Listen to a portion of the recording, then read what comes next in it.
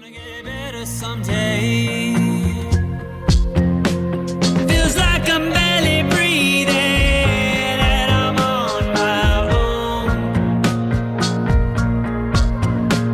My heart is barely beating, but I won't let go. No, I won't let go. All right, ladies and gentlemen, welcome back to the table. Welcome to the Meeting of the Unknowing Minds podcast, episode number 14. This is going to be a fun one. You're going to definitely be strapping into your chairs wherever you might be, or you're going to be laughing a lot on the run. I think you're going to learn a lot. You're going to get rubbed the wrong way. You might hear a few extra cuss words. You never know what's going to happen on this edition of the podcast. It is going to be a special one, a fun one. But first and foremost, before we get going, hopefully you guys are rocking out to it just like we were. We had Mr. Darren Flowers, of course, our resident in-house blues musician, jamming out. Brand new song just dropped. It's on SoundCloud right now. You can download it. The song is called Better Someday. Darren, tell the people a little bit about it. Yeah, man. I just, you see what's going on with everything. Just, people losing jobs and just a lot of friends that are struggling right now. So, man, I just thought I'd write something. Hopefully lift some people's spirits and, to realize this ain't going to be like this forever and to keep moving forward. I thought it was a great one, a great vibe to it, great little quiet, almost updated bluesy theme to it. And overall, I think your message is great. And you're right. This isn't going to last forever. This is something that'll be, we'll get through this, as many people say, but it's just tough right now. I thought you did a great job with it, Darren. Nicely done. Thanks, brother. Absolutely. So as we just did, introduce Darren Flowers. He's the director of track and field and cross country down at UTRGV.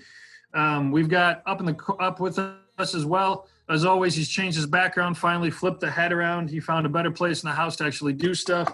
I'm not talking about Mike Erb because he's not around tonight. We're talking about Scott Williamson out of the University of Nevada, the associate head coach, the jumps multis extraordinaire. Scott, how we doing out west? Doing well. I think we got the different background. My wife wanted me out of the downstairs, so I got kicked upstairs. So I got a little bit different background, but I'm super excited for the talk this evening. Hey, how's I got to ask the question because last time we were on, we knew the air quality there was unbelievably poor. Has it improved out west? Yeah, last Friday we kind of had a big front come through and winds kicked up and kind of moved everything out of the area. So I know our distance squad is happy about that. They're able to get outside and do some running.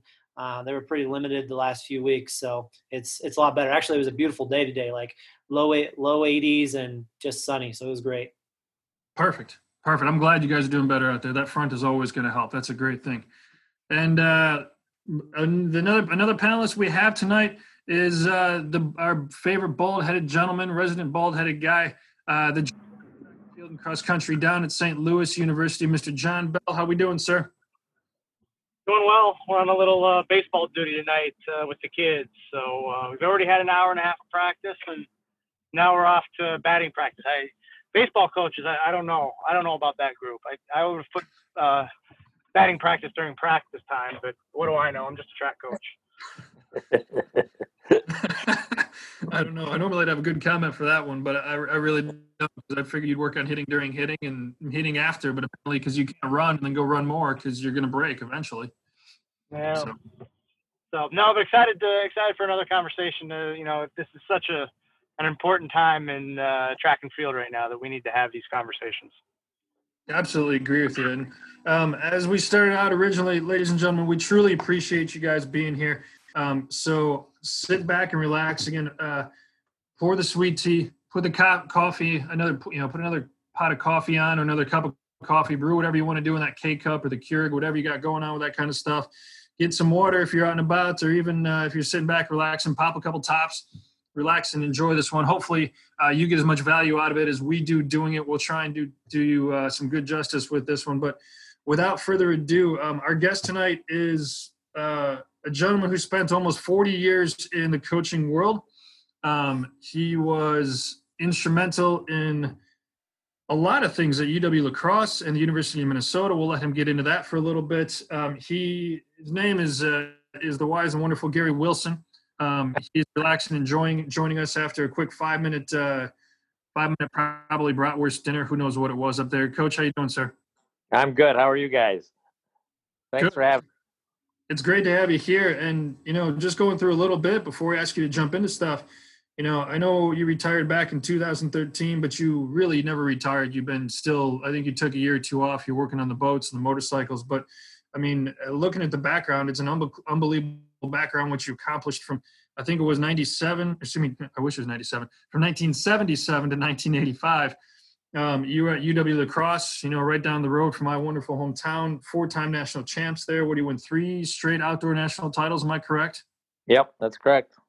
21 WEAC titles, which is, incredible just in general, but that's a standard that you helped set for UW La Crosse. And then I know in 97 you were inducted into what? UW La Crosse Hall of Fame. Am I correct on this? I think it was 97. I can't remember. Hell, I can't remember yesterday. So You go 97 for the UW La Crosse Hall of Fame. The Drake Relays was in 1997, and well into that Hall of Fame. I believe you made the USTF CCCA Hall of Fame. Am I correct on this? Yep, blind squirrels, man. They find acorns once in a while. I said they find a nut every once in a while. That's amazing. Yeah. I find a lot of nuts. Trust me. I got it before I get on the Minnesota side of it. I actually feel pretty lucky because we were very excited to have Hall of Famer Vin Lananna on last week. So we got 2 Hall of Famers back to back. That's a pretty special thing right there. But in 85, you go over to 85 or 86, you go over to Minnesota. Then you spend with the next almost 30 years with 28 years in Minnesota. Yep. Not counting the GRIAC. 4 more years after that with the GRIAC. So okay. I stayed with that till I got pissed off at people. So. I can understand that too. We're going to get into that in a second. But what you've done with the Minnesota program, 15 or 16 national championship appearances in a row. The top 5 finishes at the Big Ten meet were incredible. There's 23 or 25 of them, I read correctly. In 2007, the Big Ten title in cross country and the NCAA Midwest title. I'm probably missing a couple titles in there. I'm probably missing some runners up. I completely apologize for that, but it's incredible. It's what you've done is unbelievable. Well, as we all know, without talented kids, we're all screwed. So, yeah, I just try to drive the bus and get the people to the meets and chastise them to the point where they go, "Oh my God, I got to run faster. I'm going to die." So, yeah, that's usually the conversation. I can understand that. So, just drive the bus, get them the line, and say, "Hey, you guys are talented. Go run fast. Go float. Yep. Go throw fire. Just do something right." Let's do something right. Don't screw this up. You don't make me look bad. Good stories about that one, but I'm not going to get into that part of it. Yeah. So how does so I got to ask, because you're from New York, am I correct on this? Yep. New York, went to Cortland State. Went to Cortland State. Yep, 64 to 68. Okay. Then what did you go? Then how'd you go from Cortland State to La Crosse and in between? Well, I went to I coached for 6 years at Hannibal, New York, which is a town of 600, about 30 miles north of Syracuse. And then I got a divorce, quit my job, tried to avoid being killed by my parents at the time because they were really ticked at me. I hitchhiked from New York to Florida to LA, flew to Hawaii, lived in Hawaii, waited tables, worked at a rental car place, then came back to LA, hitchhiked back across the country, got a 1-semester job at Westchester State in Pennsylvania for a guy that was getting his doctorate. Then I went for an interview to sell some kind of exercise equipment. I don't even remember what the hell it was. And I ran into a guy there that went to college with me. He says, "Hey, there's a job in La Crosse." I said, "La Crosse?" Well, I said, "I'm a track coach, not a lacrosse coach. What the hell's the matter with you?" And he says, "No, stupid. La Crosse, Wisconsin." I said, "Oh, where's that?" He said, "Well, it's in Wisconsin." And so that was a 1-semester job that turned into to coach track and teaching the student teaching program, and did that for a year. Then it turned into a 2-year job. I met my wife during that. My second wife, Susie, my first year there. We met in February, engaged in April, and married in August. And it hasn't worked real well. It's only like 44 years. So It's worked terrible for you. I know it's been a struggle, for her, obviously. But yeah, so then I was at La Crosse they told me in what the hell year was it? 77. You can stay and teach, but you can't coach men's track because Buck Jones is going to come back and coach. He said, you stay and you can coach either women's cross country or track. I laughed in their face. I said, I'm not coaching women. Are you nuts? So I started and loved it, coached cross country. Then eventually went back to men's track and stayed with cross country. And then eventually did both programs. I was the director for a couple of years with 250 athletes and men and women. And Phil Eston was the men's distance coach and I was the women's. And so then we got to 85 after some successful years, and they hired me at Minnesota. So yeah, it was crazy.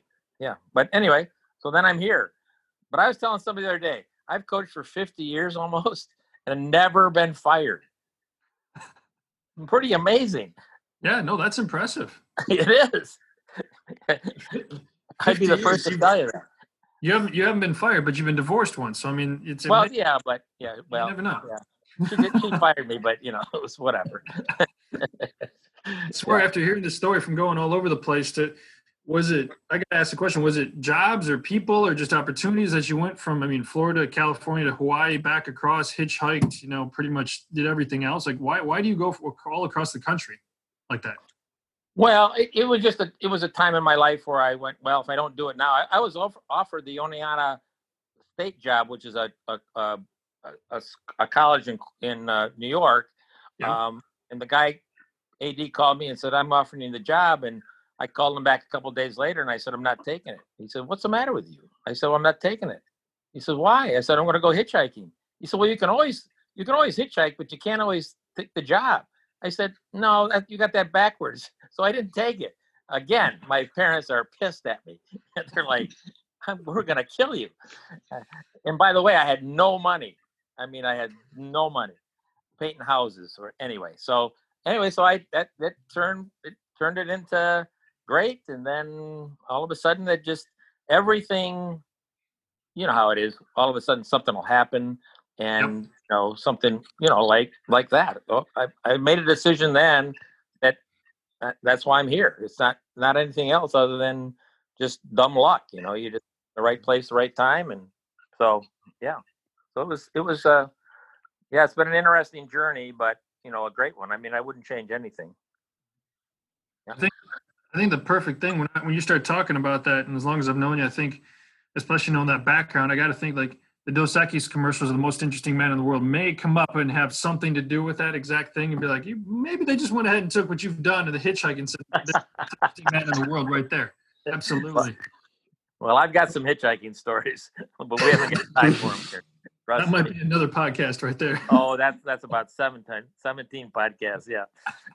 But so I live. You're talking now, so you definitely did live, and you lived in general in the other sense of the way too.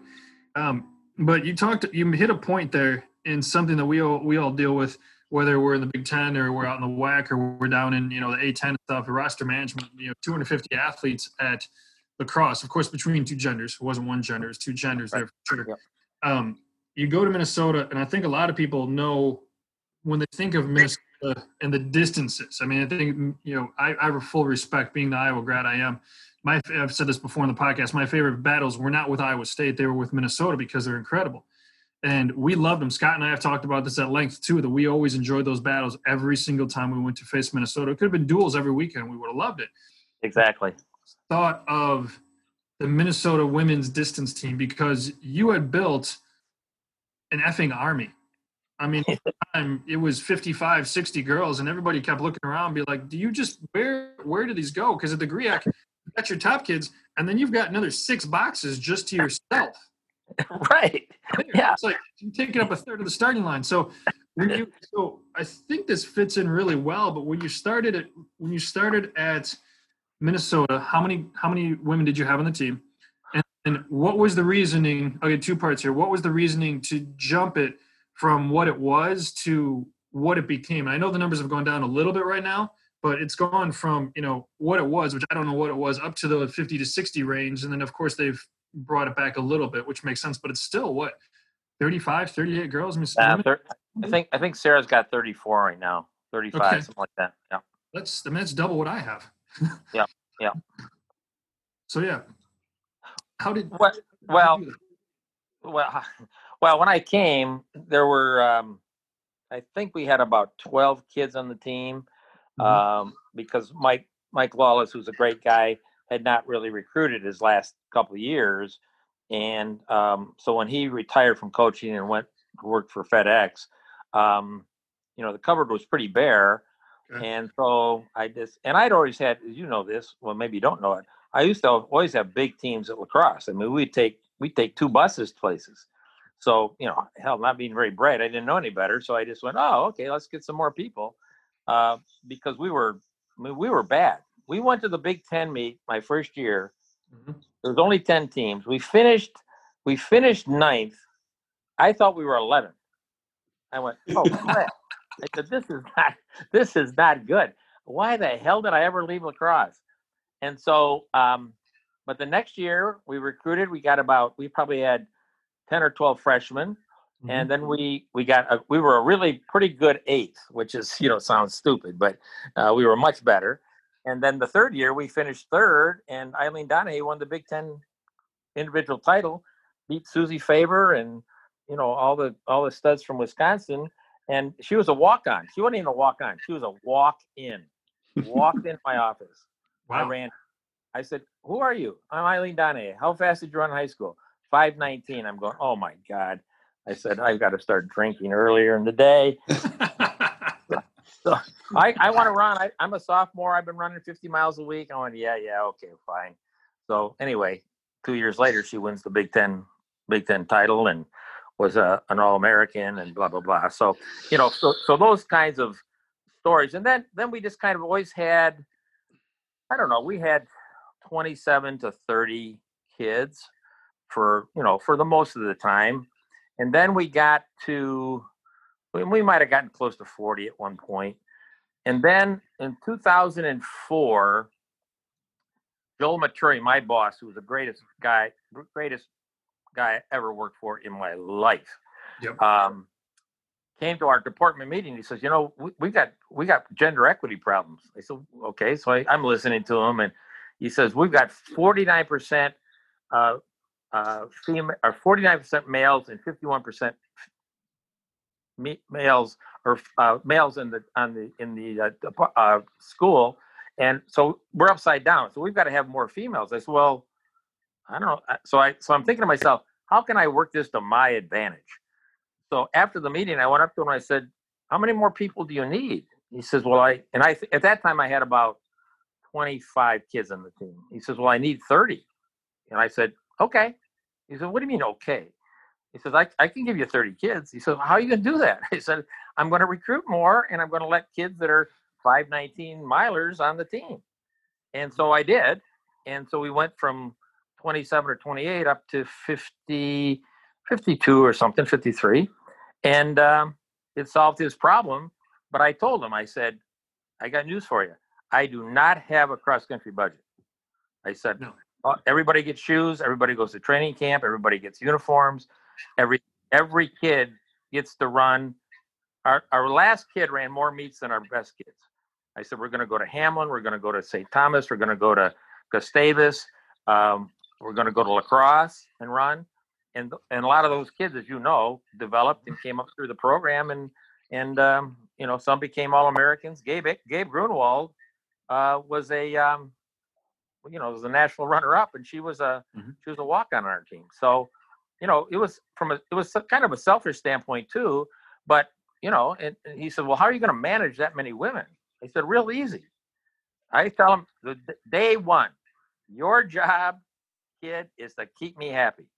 And if I'm not happy, you're gone and I'm still here. So you figure it out.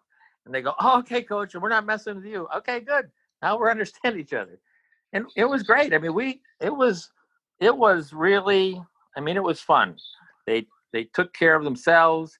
Obviously I did too, and Sarah and my assistants, but it was good. They learned, we taught the heck out of them their freshman year. I said, you're going to become as good a coach as I am after a year, which some of them said, well, that won't be hard. Yeah, exactly. I was going to say. So, but they learned the system. They found out how to figure out their mileage so that they weren't overdoing. They would check in. We'd have individual meetings, and it worked slick. And they didn't. And we had a rule: you cannot arrive at my office without having two solutions to the problem that you think you have. So don't walk in here and go, hey, you know what? My professor's an idiot. I said, what's that got to do with me? Go back out there, figure out how the hell to do it, sit in the front row, keep your mouth shut, and ask some questions for the guy, and he'll be impressed with you, even if you hate math. So they went, oh, okay. So they would always do that, and it was amazing. I cut down the traffic by about, 25 kids a day. It was great. So, yeah, it was good. It was fun. You cut anything in half, and that makes life so much easier, right? Now, exactly. Driving home because of COVID, man, my drive time getting home is really. Maybe there is. I would say except an 800, except an 800 from a mile. I don't know if that gets much easier. Well, there is some truth in that. You got to bring the track side of it into it. Yeah. No. So you get the numbers up, you get going, you retire, you go to GRIAC, and then I think, as we all know, and something that has hit all of us in the gut, if not below the belt, I still cringe to even say this. The University of Minnesota cuts the men's track and field indoor outdoor program. Yep. I'll be honest. Still it hits us. Scott and I talked a little bit, and just for we all talked for a little bit, that you've got to be kidding me. And it blew us out of the water. So I want to get your take on it, because I've been on the other side of the coin, where I was very fortunate when Mike Cross, who's now at Penn State, and Craig Dahlquist at Bradley, were very, very he came through and said, we will allow you to bring men's track and field back indoor. First it was outdoors, then it was indoors, and I was blown away that a program would actually do that. And that doesn't happen even in today. Well, especially today's world, that doesn't happen. Right. Can you walk us through what the initial reaction was to when that happened? I mean, did you start drinking at 10 o'clock? What was the deal? I've been drinking since about 6. So. it just became, it was one of those reactions. What in the hell are you doing, you guys? And so since then I've got a whole spreadsheet of stats that I procured from, I won't tell you where I procured it from. It's okay. Well, you know this. All you guys know this. It's mismanagement of the budgets. Mm-hmm. It's feeding the monsters of football, basketball. Mm-hmm. It's like, well, we haven't got the money. Blah blah. I said, bullshit. I said, I can find $5 million in about 12 minutes if you let me go through the budgets of football and basketball. I said, come on. Yeah. And so anyway, to answer the question, we were shocked. It was like unbelievable. And obviously the problem, and you guys all know this, that if somebody hasn't been in your culture for a long time, and like we have for 35 years here, they don't know the history. All they know is X's and O's and spreadsheets and bottom lines, budgets and whatever. And so, and of course but the administration before Mark Coyle came, they built $190 million athletic village, which is beautiful. Yeah. But who the hell's going to pay for it? So they've fundraised about 130 million of it, but their debt service is millions. And so that they're behind the 8 ball in that. They thought they were going to get all this money from scholarship seating at football, basketball, and hockey. Well, that they've got it, but they haven't got anywhere near enough to pay the debt service. Then COVID hits, and guess who gets thrown under the bus? The Title IX. Oh, you got Title IX problems. I said, no, you got freaking priority problems. You have not got, and you got mismanagement problems, which really isn't the fault of this administration, but on the backs of these kids that they're taking track and field away, tennis and gymnastics. I said, you're taking opportunities away from 13 African American kids on the track team, from 24 Minnesota kids out of 48 on the men's track team, from a tennis group that paid for a huge gob of their new facility years ago, like 1.7 million of it, and gymnastics here. And I said this on the radio the other day, and it's almost true. Their tennis facility or their gymnastics facility was built like a year after Christ was born. I mean, that's how bad it is. I mean, it's like a freaking. I mean, it's like you don't go in there, you may not come back out. I mean, so it's like, oh my freaking God. And so we've all left, and you know this from being at Iowa. You have stuff, but you don't have enough stuff, and and so I sent a thing to my boss, their boss, not mine anymore, and the Board of Regents. I said, we've lost our way. You guys are crazy. I said, you're feeding the monsters on the backs of women and Olympic sport men. And I said, if you don't get your shit together, we're all going to die. Now, you're not going to die. You will in the court of public opinion, but you're sure the hell not going to die, because you're going to cut down to the point where you've got 6 men's sports and 8 women's sports or whatever the limit is, and it'll be over. And so here's the caveat. Yep. So I got this spreadsheet, right? Yep. You know the Southeast Conference, right? Yep. Southeast Conference. I have 16, 17 sports per conference. In fact, I got the spreadsheet right here. Let me grab this thing. And I'll show this to you. I won't show it to you, but I'll. So you don't have to enlighten us. I will let you.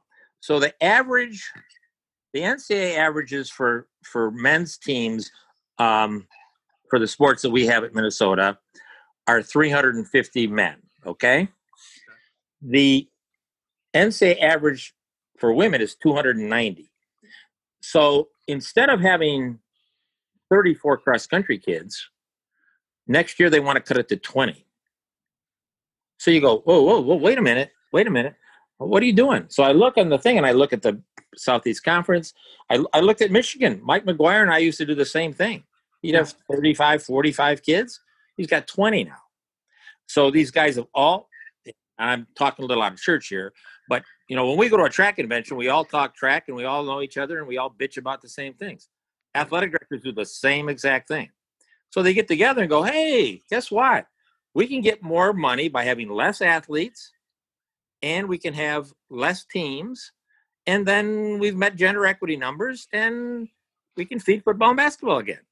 Okay, well, that's great, except with this plan that they've got for proposals for 21-22, they're going to cut, let me see, they want to cut 117 men, and they want to cut from the University of Minnesota, who fought like hell for women's rights and women's opportunities. Yep. They want to cut 75 women.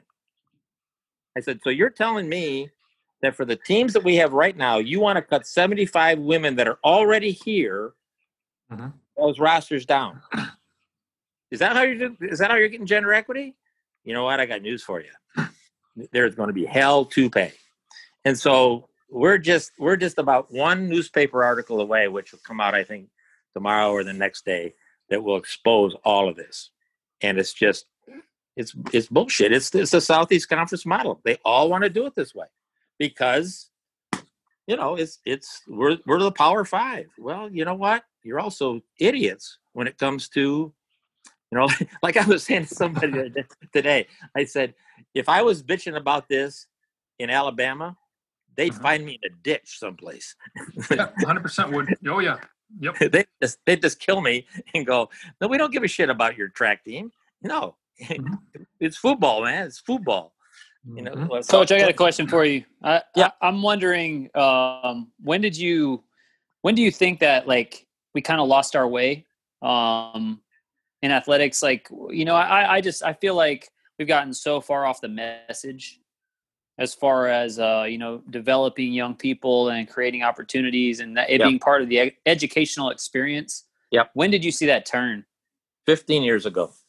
The minute we had NCAA basketball money, big, and the Big Ten networks and the Southeast Conference networks, and when the money became so, I mean, we get $50 million now from the Big Ten network. I mean, we're not going to this year, but you got $50 million. That's why we're playing football, so they can get at least $30 million.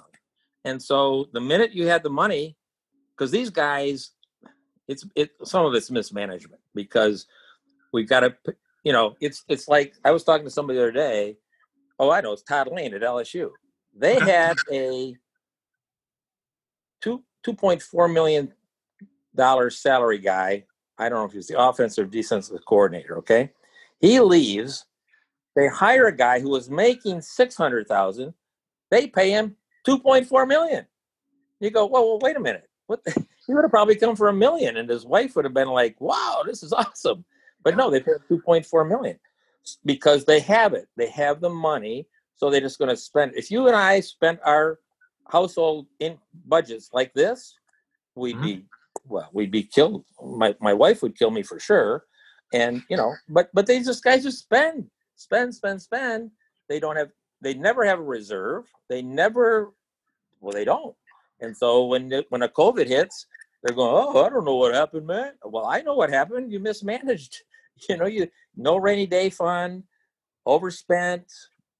Just PJ Fleck, our football coach, he just signed, and I don't know, it hasn't been approved yet, but he just signed a $4.9 million salary. And so you go, well, that's fine. And then he's got bonuses for if we tie for the conference title. In the West, we get $100,000. The whole dog. So it's crazy. And so that's when it changed. When the TV money came in, it changed astronomically. When Joel Maturi was here with me at first, which was 2002, our budget was $50 million. 7 years ago, it was 79 or 89 million. Now it's 139 million.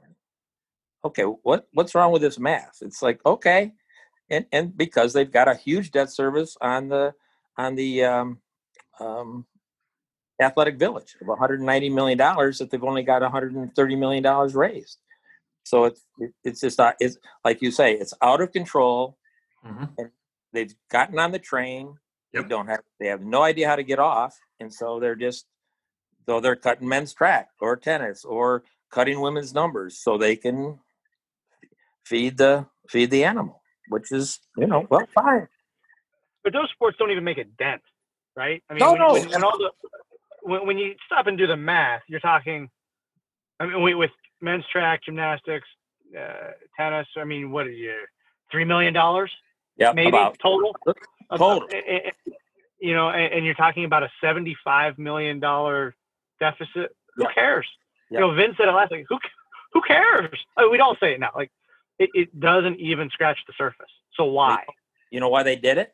I mean, I don't know this for sure, but because I racked my brain, John, for about 3 days because I'm not the brightest guy in America, which you know. And I said, what the hell? This is a dent.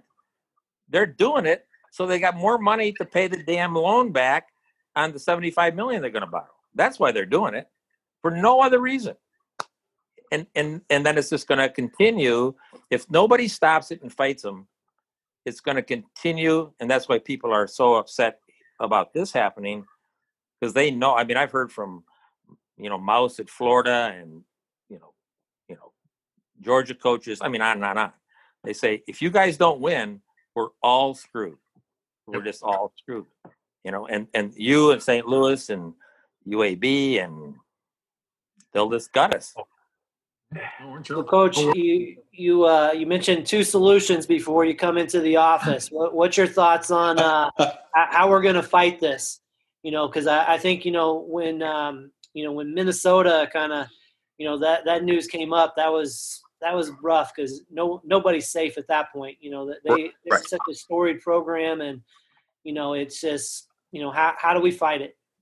Well, and you know this, Scotty, it's relationships. And the problem is, when we're in the trenches, track coaches, we're in the trenches. We haven't got time necessarily to know people on the border regions or, and I know the AD here pretty well. And he's a good guy, but he's been caught up in this spin. And so what we're trying to do is we're reaching out to the border regions now. We're the biggest thing that's going to come out tomorrow or the next day in the paper is going to be this cutting women's opportunities. And so they're going to end up they're either going to change this or they're going to have huge egg on their face. And then whether they care or not, I don't know.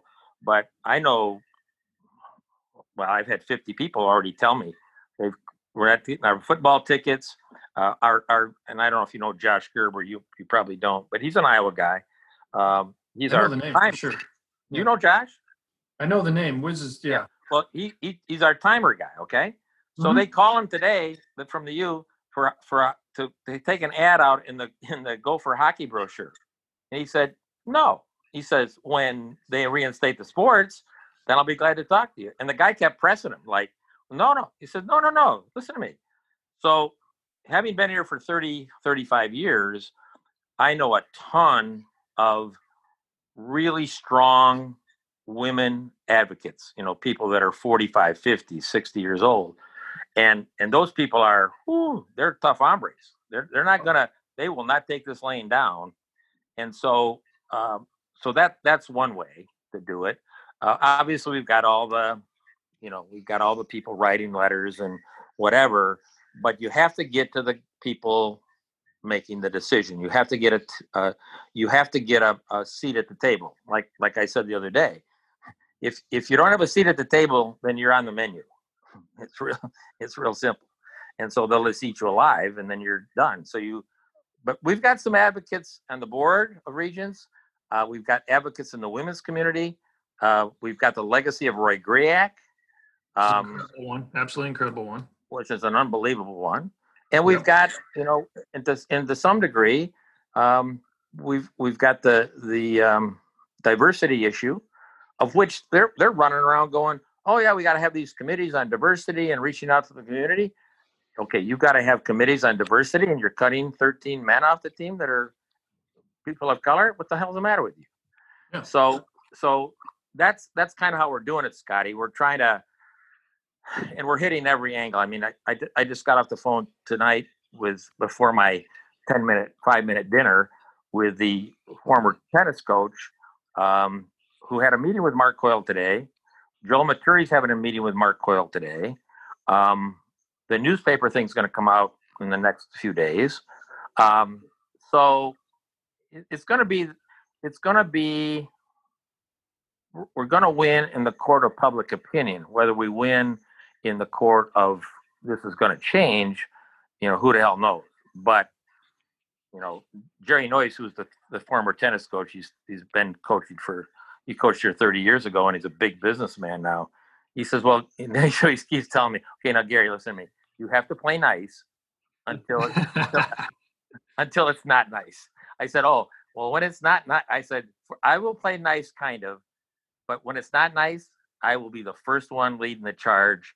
Yeah. And, I'm not going to probably burn a building down, but, that I would not put past you at all. We sit here as, I think one of the things we've talked about on this podcast before is everything from changing how we do track meets, because we need to make a sport that actually needs to be marketable. Yeah. Time, and before going into that a little bit, I think the one thing, it panicked us all. We saw programs get cut. We felt terrible for all programs get cut. Then all of a sudden Iowa cut 4 programs at their school, and then they turn around, Minnesota does what they do. And then it really starts to hit home even more, because when the power schools start to do it, then as we all know, then we really start to worry. And then we really all start to get scared. Yep. And Vin Lanana said it, and I'm curious in your thoughts on what it is. Vin said on the last podcast, he said, every track coach should walk in tomorrow morning and make sure they've got a 10-minute speech, if not an hour, on why the program should not get cut, on why their program should not get cut. It doesn't matter if you're men's coach or women's coach, you should make sure that's in. I'm not asking for a 10-minute speech because we know you could give an hour on this. Right. The question more is, what do we need to be prepared for? What can we do? Is it going to talk to just the AD? Is it going to talk to that? Or is it something that needs to go even more grassroots and start at the convention? Because we know at the convention, we talk more about how big the boxes are supposed to be, 2 meters to 2.5 meters, than we do how do we protect our sport? How do we ask for a raise? How do we promote our sport better? What do we do? We are more worried about a minutia of that, the fact that because we're Under Armour, the Under Armour logo is 2 inches wide versus 1.5, which means absolute bullshit. Right. Well, back to the relationships. Yes. The reason that Joel and Maturi and I got along so well is the first year he was here, and we're the same age. We're the same age, same exact era, same everything. And we hit it off, right away. Yep. And I said, hey, Joel, Lois, his wife, who we're still close with. In fact, we're having dinner with him next week. Why don't you come out on my boat? So we took him out on Lake Minnetonka, went to dinner, never talked about anything track or anything else. But we found out we had a lot of commonalities. We each had 3 kids, blah, blah, blah. And then we became closer. And every day, not with a speech, he was a crazy man. He was crazier than me in terms of time put in. Which I know is hard to believe, you guys, but he would be I'd leave. I always came in late and left late, so I would leave about 9 o'clock, 8 o'clock at night, and he would still be in his office. So I just go down and, hey, how you doing? Oh, hey, Garrett, what's going on? We sit down, and I sit down and talk to him about nothing with track, and we just became friends. So then when I needed something, we didn't disagree on things, but if I needed to talk to him about something, he would always say, okay, let's sit down and talk. But I respected him enough that if he said no, I only went back to him about 4 times. Normally I'd go back about 20, be a real asshole. But he would always say, okay, Gary, this is it. We're done with the conversation. Okay. And I would leave, instead of burning his office down. And so we became close friends. And that's what you have to do. You have to have those relationships, because if you're in a vacuum, they don't know you from Adam. Well, Lane Anderson, you guys know Lane Anderson. Lane Anderson said, I could walk down the hall in Iowa and we might have finished 8th in the Big Ten in cross country. I could tell my boss that we won and he'd go, that's great, and keep right on walking. So in fact, I think I said this to you, Matt. Very few bosses come down to your office and say, hey, how can I help you? No, almost nobody. Joel Mature used to do that. But most of them, you're like an ant. You're a gnat. You're flying around their head. You're a bother to them. So they're swiping you away and, just don't bother me and don't cause me any problems. Of course, which I'm not very good at doing. But you have to, and we know this, we're not stupid. We understand that football, basketball, or whatever they're unto makes a huge difference to the school. Okay. We understand that. We're not trying to tell you not to have a great football team, but we are telling you that you've got to. This is about education. It's about opportunities for kids. It's about these kids giving back. Susie and I just raised $350,000 for our women's locker room, and the first donation we got was a $50,000 donation from a kid that walked on my team in 1988. The second was a $25,000 donation from a woman, Eileen Donahue, who walked in my office in '85, and me 20 because Christy's a doctor and orthopedic surgeon, and Donahue's an engineer for Shell Oil. Well, that's $75,000 right off the top. Then parents of kids, and mostly walk-on kids and small scholarship kids that their kids had a great experience. And so we raised $250,000, and lots of it was on the backs of relationships. And, and that's what these guys that are fundraisers, a lot of them don't understand. Oh, it's about relationships. Yeah, you're trying to get a goddamn relationship with a guy who's got $40 billion. Well, great. But if the guy has $40 billion and says, screw you, I'm not giving it to you, you're out of luck. You've got to go. And this is what I just told this a year ago. I piss people off a lot, as you can imagine. But I told our I've heard that before. I told our M Club guy and our foundation guy, I said, you have to go to every single team's practice, every single team, their practice at least once a semester. And you've got to go to their banquet every single year and give a card and you're a member now of the M Club. And, we're going to ask you for $5 your first year. And then we're going to ask you for 10 the next, and then 30 the next. And I told this story today to a guy in the newspaper. I said, when I was running at Cortland State and I graduated in '68, I didn't have a pot to piss in. I was making $6,000 a year, but I gave him $5, and then I gave him $30, and then 20 years later I gave him $100. Well, then I was inducted into the Hall of Fame there, and I said to the guy, because they treated me well and they'd been in touch with me for almost 50 years, I said, Susie and I want to give you guys $25,000 to have a name scholarship, and then we're going to leave you another $25,000 in our trust. Oh, great. Well, that was a 50-year deal. Mm-hmm. These guys are trying to get a 50-minute deal. Let me walk in the office and, your office and give me $5 million.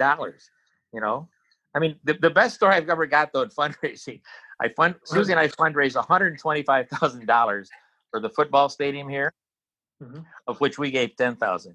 So I went to every single coach, and Tubby Smith was here at the time. Okay. And so I never met Tubby Smith. So I walk in his office. I said, Coach Smith, yeah, who are you? He said, I'm Gary Wilson. Why are you here? I'm here to ask you for money. What? I said, yeah, we're trying to raise money for the football stadium. He says, well, okay. Now, literally, I met the guy for a minute, and I'm asking him for money. He said, well, what's everybody else giving? I said, well, anywhere from $5,000 to $20,000. He said, well, how much do you want? I said, well, I'd like 25, but why don't will you give me 10? Yeah, wait a minute. Gets out his checkbook, writes me a check, and he says, the only stipulation is you can't tell my wife. God's honest truth. Swear to God. Yeah, it was awesome. Yeah. But that doesn't happen very. Hey, I got an idea. Want to give me a lot of money? Stupid. But you have to do those kinds of things. You mm-hmm. can't sit in your office. You can, but and say, well, I'm a coach. Well, no, you're a promoter of your program. You're a promoter of your kids, but you're more than that. You're a promoter of yourself, so people somewhat like you. So how would you go about marketing the program then? Well, I don't know if you don't really have to market. Well, I shouldn't say that. You can market the program all you want, but you have to market the relationship. That to me is everything. I mean, it's fine to have board meets and not board meets or whatever, but they have to look at you as somebody that cares about kids, cares about the university, and will give back. And I told somebody the other day, I said, I never made $80,000 at the University of Minnesota after 6,000 years here. Never made $80,000. Susie and I have donated $73,000 back to this university.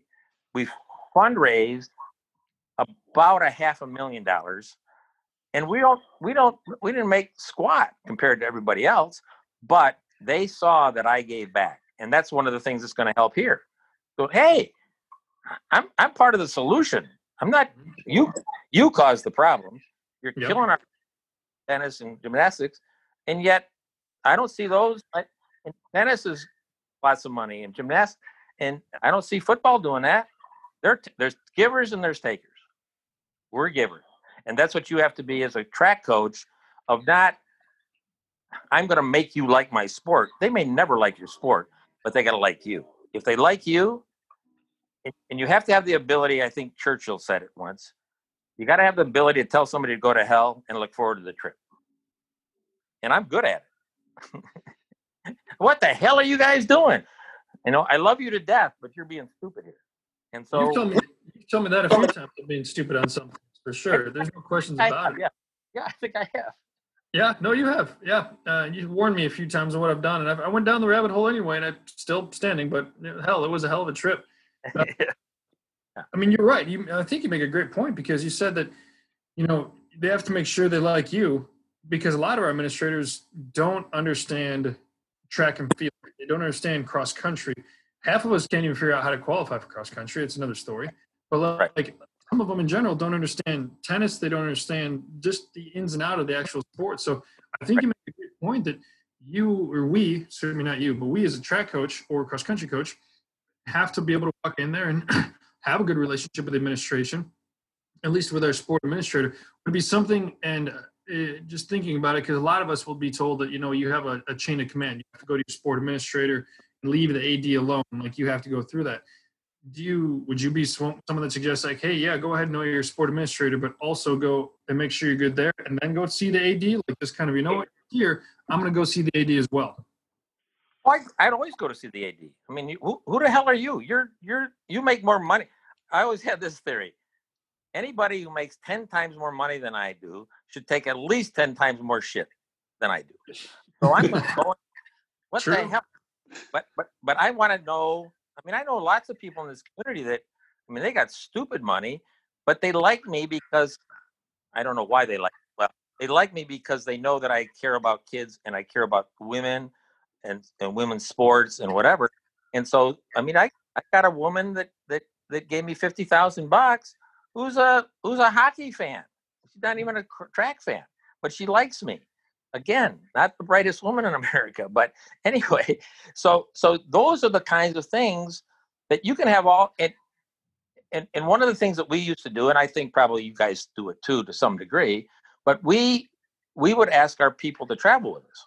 We'd say, hey, why don't you come on a trip with us, and see what we do about driving a van all across South Dakota in the middle of the night. And Joel Maturi, who I love to death, we won our first Big Ten outdoor title at Michigan State in 2006. He came and stood in the rain for 3 days. The Michigan State AD wasn't even there. And we won the title. He stood there I said, Joel, get a goddamn raincoat on. No, I was in the car. I said, I'll walk to the damn car. I said, you're going to die out here. But he knew what we dealt with. He knew that we were driving across, how many times have you guys, and I know you are, driving, till 3:00 in the morning, kids in a van, after days at a track meet. It's like, yeah, no. These guys have no idea. No idea. Well, I think, Gary, it's really pretty easy. One of the things that I've always tried to do, and I try and tell the new coaches in our department, just walk the hallways. Just be seen. Just go get a cup of coffee and talk to everybody down the hallway. And exactly.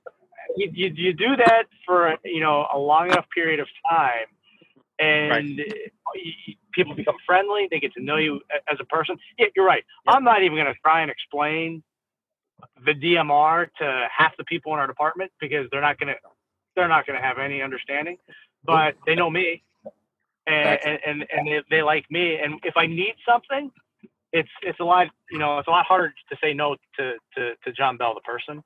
Right. So exactly. I think that's just a piece of advice for every young coach. Yep. And anybody who's just getting into it. Just walk the hallways. That's the easiest thing to do. Absolutely. I think, unfortunately, and I've said this the last couple episodes, is because of the structure of our sport being busy with cross country and indoor and outdoor, it's so easy for track coaches to bury their head and not ever look up. And I don't fault coaches for that. We're I think collectively sometimes, I'm being nice, but idiots for being in season for the entire academic year. where you see some of the other coaches that have a semester off Yeah. to do some of these other things. Yeah. It's a huge advantage to those other sports. Absolutely. You have to be a fighter for the other sports too. One of my buddies just put it on Facebook when I told him I wasn't getting my basketball tickets. He says, I remember, he was a SID, a sports information guy. He said, I remember a talk, a passionate speech that you made to our entire department to raise funds to finish off the women's hockey tennis facility. He said, I'll never forget that, because the coaches knew that you cared about other sports. I mean, like I said, we raised money for football. We raised money for tennis. We raised money for the women's locker room when we were long retired. We've given money for, we've got an endowed scholarship here. I mean, people know that we're willing to give back, and we're not asking for anything. We're not asking other than you treat our sports right. And so now, after 35 years, I've got credibility, well, some anyway, with people that go, hey, this guy is giving. Tennis is giving. Gymnastics is giving. So I may not like what he's trying to do, like he's trying to, throw me under the bus, but I have to respect the fact that he's not just blowing smoke here. So I think at the end of the day, hopefully that's going to help, and that's hopefully how this is going to get saved. But I don't know. I might have to play hardball. I don't know. We'll see. Yeah. So Gary, what's your forecast? How do you see this thing playing out? College track and field, Power 5 schools, smaller schools. How do you see this thing playing out? Do we have a split? Well, we might have there's a not a movement, but there's a lot of people talking. Power 5 just needs to split off, and we'll be our own national meet. Well, stop. I got news for you. I don't care if you're at Arkansas, Florida, UAB, St. Louis. We're all the same. We might have bigger budgets and whatever, but we're all fighting for the same thing. And if you, because there's been pretty good talk, as you guys probably know, about, well, the Power 5 just needs to split off. You do not want to split off with the Power 5, because you think you got problems now, they will eat you alive. They'll just spit you out, because there won't be any rules. They'll just go, oh, there's no NCAA rules that say you got to have track or basketball or tennis or anything else. And so they'll just go, screw you.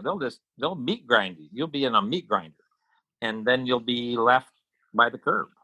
And it doesn't have to be that way, but I'm afraid.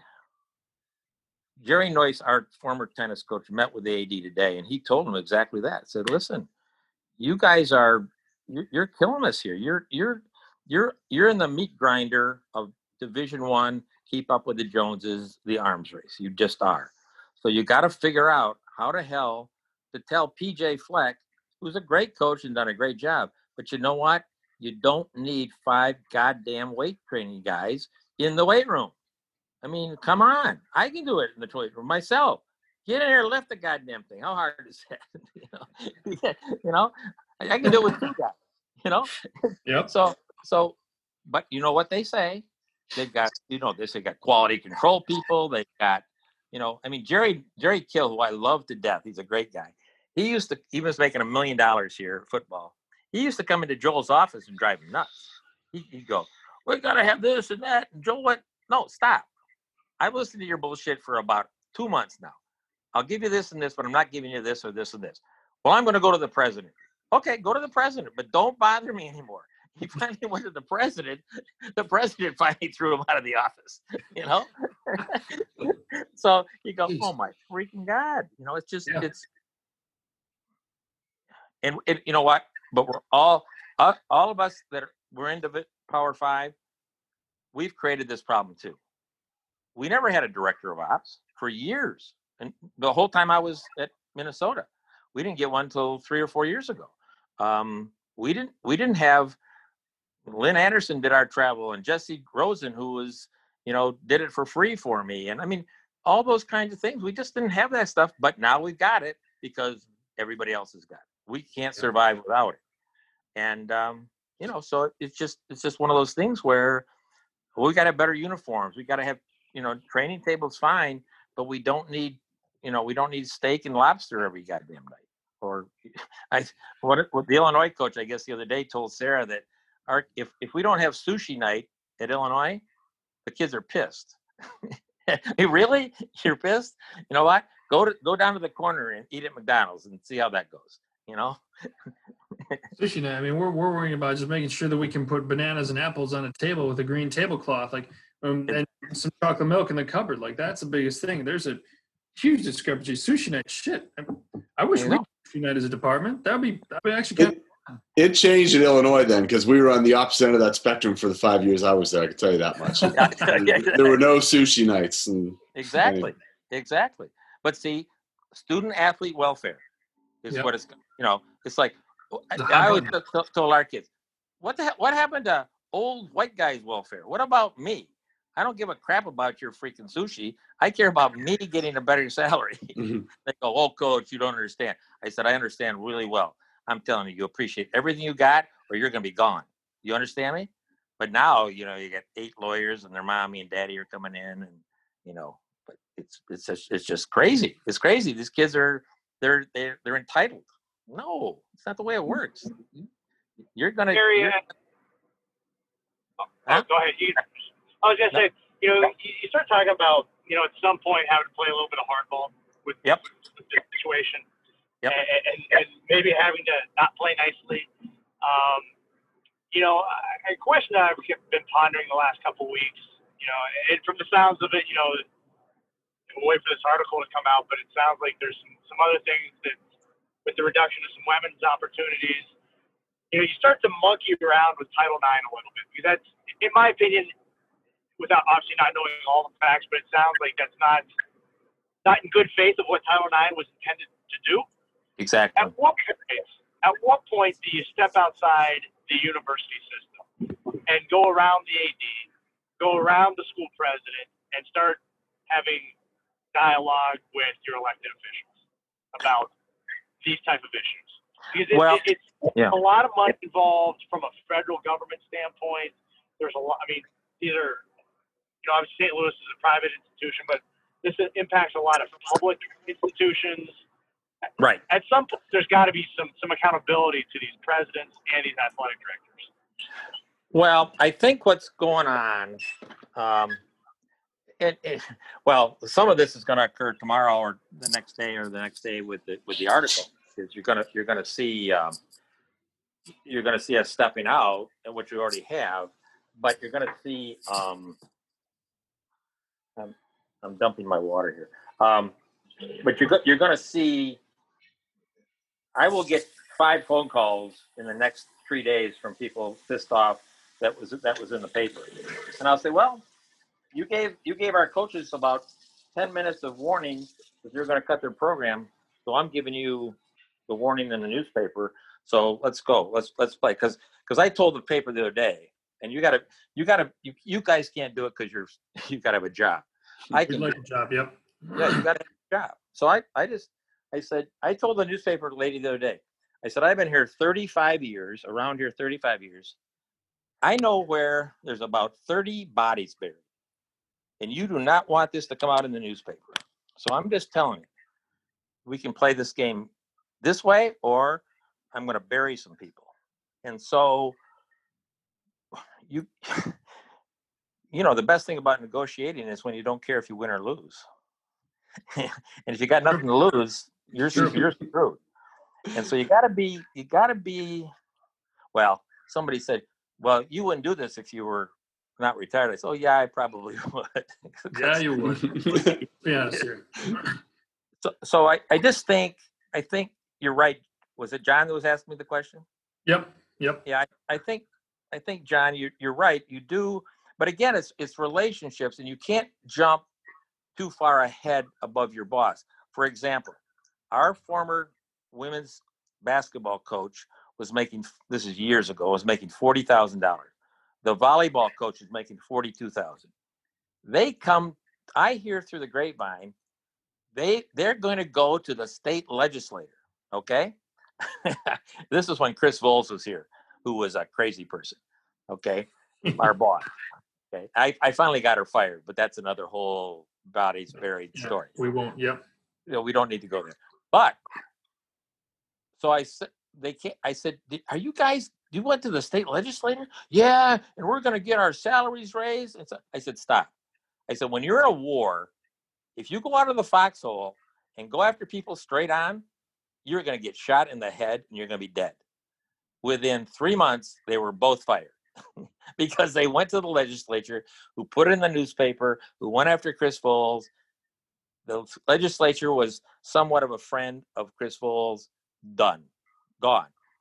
She went to McAllister, and I don't know where the hell McDonald is. It's like, what the hell? I told you not to do that. Oh, no, no, stupid. No, if you're going to get somebody, get them from behind. If they see you coming, you're dead. Yeah, it's not good. No, it's not good. Yeah. It's not. But as you said, it's one of the big things we talk about, and one of the big things we forget about, because I think John said it, we kind of bury our heads in the sand a little bit with having year round. We're dumbasses for not allowing ourselves to have an actual true dead period, a month dead period, 2 week dead period. But no, there's a NCAA championship, then all of a sudden then there's a New Balance championship, then there's the Brooks championship, and then there's the U.S. juniors, and go from the U.S. juniors to down to the Caribbean if you want to. Like, you can recruit 365 days a year. Well, absolutely. And not stop with it. I think the only sport that does that to ourselves. We don't give ourselves any sort of credit. So you're right. If we're going to do anything, especially I think now during this COVID time, go talk to your administration even more. Get to know them more. Get to find out what's going on. I mean, I know one thing. We're frustrated as all get up right now because, we don't have much. We have zero. I'm not even afraid to say this. We have zero direction from Conference USA and what we're doing. Our administration is crazy. Not crazy. Our administration is completely baffled on what they're doing, how they're doing stuff, and everybody's upset with everybody. But we would just love a little more direction. But at least if you can have a relationship with your administration, they'll help. And they'll help and give you what you can do with that kind of stuff. Well, and they want, everybody wants to feel good about what other people think of them, i.e. track. I don't know what it is. Every boss wants you to like them and to appreciate what they're doing. And I used to do that with when I went to see Joel at 10 o'clock at night. I walk in, I say, you know what? I know it's been a tough week for you because of this and that. And I said, you know what? I said, let's go out and have a cup of coffee tomorrow, or let's have a beer or whatever. And he would usually say, oh, I just got to work. I said, you're nuts. I said, it's 10 o'clock at night. Come with me. Let's go get a beer. And so he would. But at the end of the day, we all, and the COVID thing has helped. It's forced us all to slow down. Yes. It's okay. Actually have dinner with kids, blah, blah, blah. And so I think that, but we'll go back. We're Americans. We're crazy. We're like, we didn't go from Ohio to Nebraska on a buckboard because we were weak. We're freaking tough. Not smart, but tough. And so that's where but you have to take and we've all said this, you have to take the time to know people on a personal level, because if you don't, they're just, you're no different than the TV that I'm looking at. They go, I don't know, what the hell do I care? Go, I'm going to get rid of this TV. And they'll do that same with you. But if it's harder to do when there's a relationship, and this would not be happening here at Minnesota if Roy Griak wasn't alive, or if he was still alive. If he was alive, this wouldn't have happened, because there's huge history there. And these people they're nice people and they're smart people, but they have no idea. They have no idea what's going on. They just don't. And if you don't have a history of somebody, it doesn't mean anything. And it's easy to cut somebody's legs off, like these sports, if you don't have any connection with them emotionally. It's just really simple. And so, be no different than,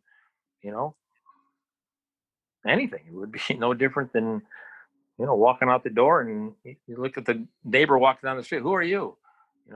Well, I can be an asshole to that person if they are like that to me. But if I help them, like our neighbor over here is blind as a bat, and I helped him clean up his whole yard, and his caregiver went, "What are you doing?" I said, "I'm cleaning up the yard."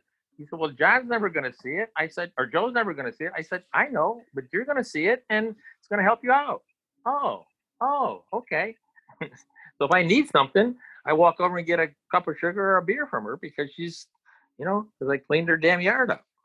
So you have to give back to people, no matter what level they're at, without any expectation of getting something back. And if you do that, it's hard for people to cut you off. And if I was still there as a full-time employee, this wouldn't have happened either. But now they're bullying them. They're just going, "Oh yeah, who are you?" Well, they're going to find out who I am. It goes back to, I think that's a perfect part right there, a perfect saying right there. And it goes back to the old adjective, treat people how you'd want to be treated. It doesn't matter if somebody's going to see it or not. What are you doing when, I think we all see the wonderful, and our kids have seen it. We've seen it as athletes as all, because we've all been Division I athletes on this podcast, that the fact of it's what you do when nobody's looking that really matters. Right. And do what you're going to be doing do what you're doing when nobody is watching, so you can build that rapport up, you can build that relationship up, spend time with the booster people, spend time with your ADs, your sport administrators, the IMG marketing people. We have IMG at UAB, whatever your marketing people is to help you out. That's our sponsor, but the marketing people to help them out. Yep. I think you also gotta help them out at a personal level. Like I remember one of our secretaries who made like $12 an hour at the time. This is years ago. She had no money, zero money, and I haven't seen my mom in a year, and I haven't got the $200 to go down and see her in North Carolina. And I said, "Susan, I'll buy you a ticket." "What? What do you mean you'll buy us a ticket?" "I'll buy you a ticket. You want to see your mom, right?" "Yeah." "Okay." We bought her a ticket. It's been 20 years. She still hasn't forgotten that. I said, "Well, with 200 lousy bucks," I said, "I piss away 200 bucks before noon most of the time." So, I feel special, because I've had some phenomenal coaches, gotten to know you over the years for a long time. You've been incredibly, supportive of my family as well, and what my parents have gone through, my dad's gone through, and so it's incredible. But now I get the opportunity to take that wisdom that I've known from you and do it right now to the director of ops that we are fortunate, it's not even full time, but it's part time, that helps, or other young coaches, to try and bring them along, because actually I feel like for us to actually reach out and do that stuff. Yeah, we were bought beers. Yes, we were brought coffee. Hey, get text. "Hey, do you want a cup of coffee?" "Yeah." "You know what? I'll take one." And you don't want it, but you did it. Or, "Hey, let's bring them one." You have to give that kind of stuff back. Coach, I know you're up late. You've had some water. You had a little bit of a dinner. I really appreciate the conversation tonight. It's been incredible with you. It really has. Well, it's been fun. I hope nobody's listening to this that knows me well here, or you might find me in a ditch in Alabama. No, I think you'd rather be in a lake in Minnesota, but no. But I'll be fine. No, you absolutely will be. You're doing an incredible job. We love the fight that you're doing. We all support the fight that you're doing. I think that's safe to say from all of us here, because we all are, we're all scared for watching the programs from Central Michigan, Arkansas, William and Mary. We can just to name a few of the programs that have been changed, again, to no fault of their own, no matter what the case has happened. So, again, to those listening, we want to say thank you for listening. Thank you for taking, 60, 70 minutes out of your day, whether it be you're sitting back, relaxing, have a cup of coffee. If you're on your walk, you're on your run, whatever the case you might be doing. Thank you for making this a top 40 podcast in the United States in the running category. That's something we love and we're very, very excited about. We're going to keep striving to do better each week. Thank you to our panelists for being here, to Mr. Darren Flowers.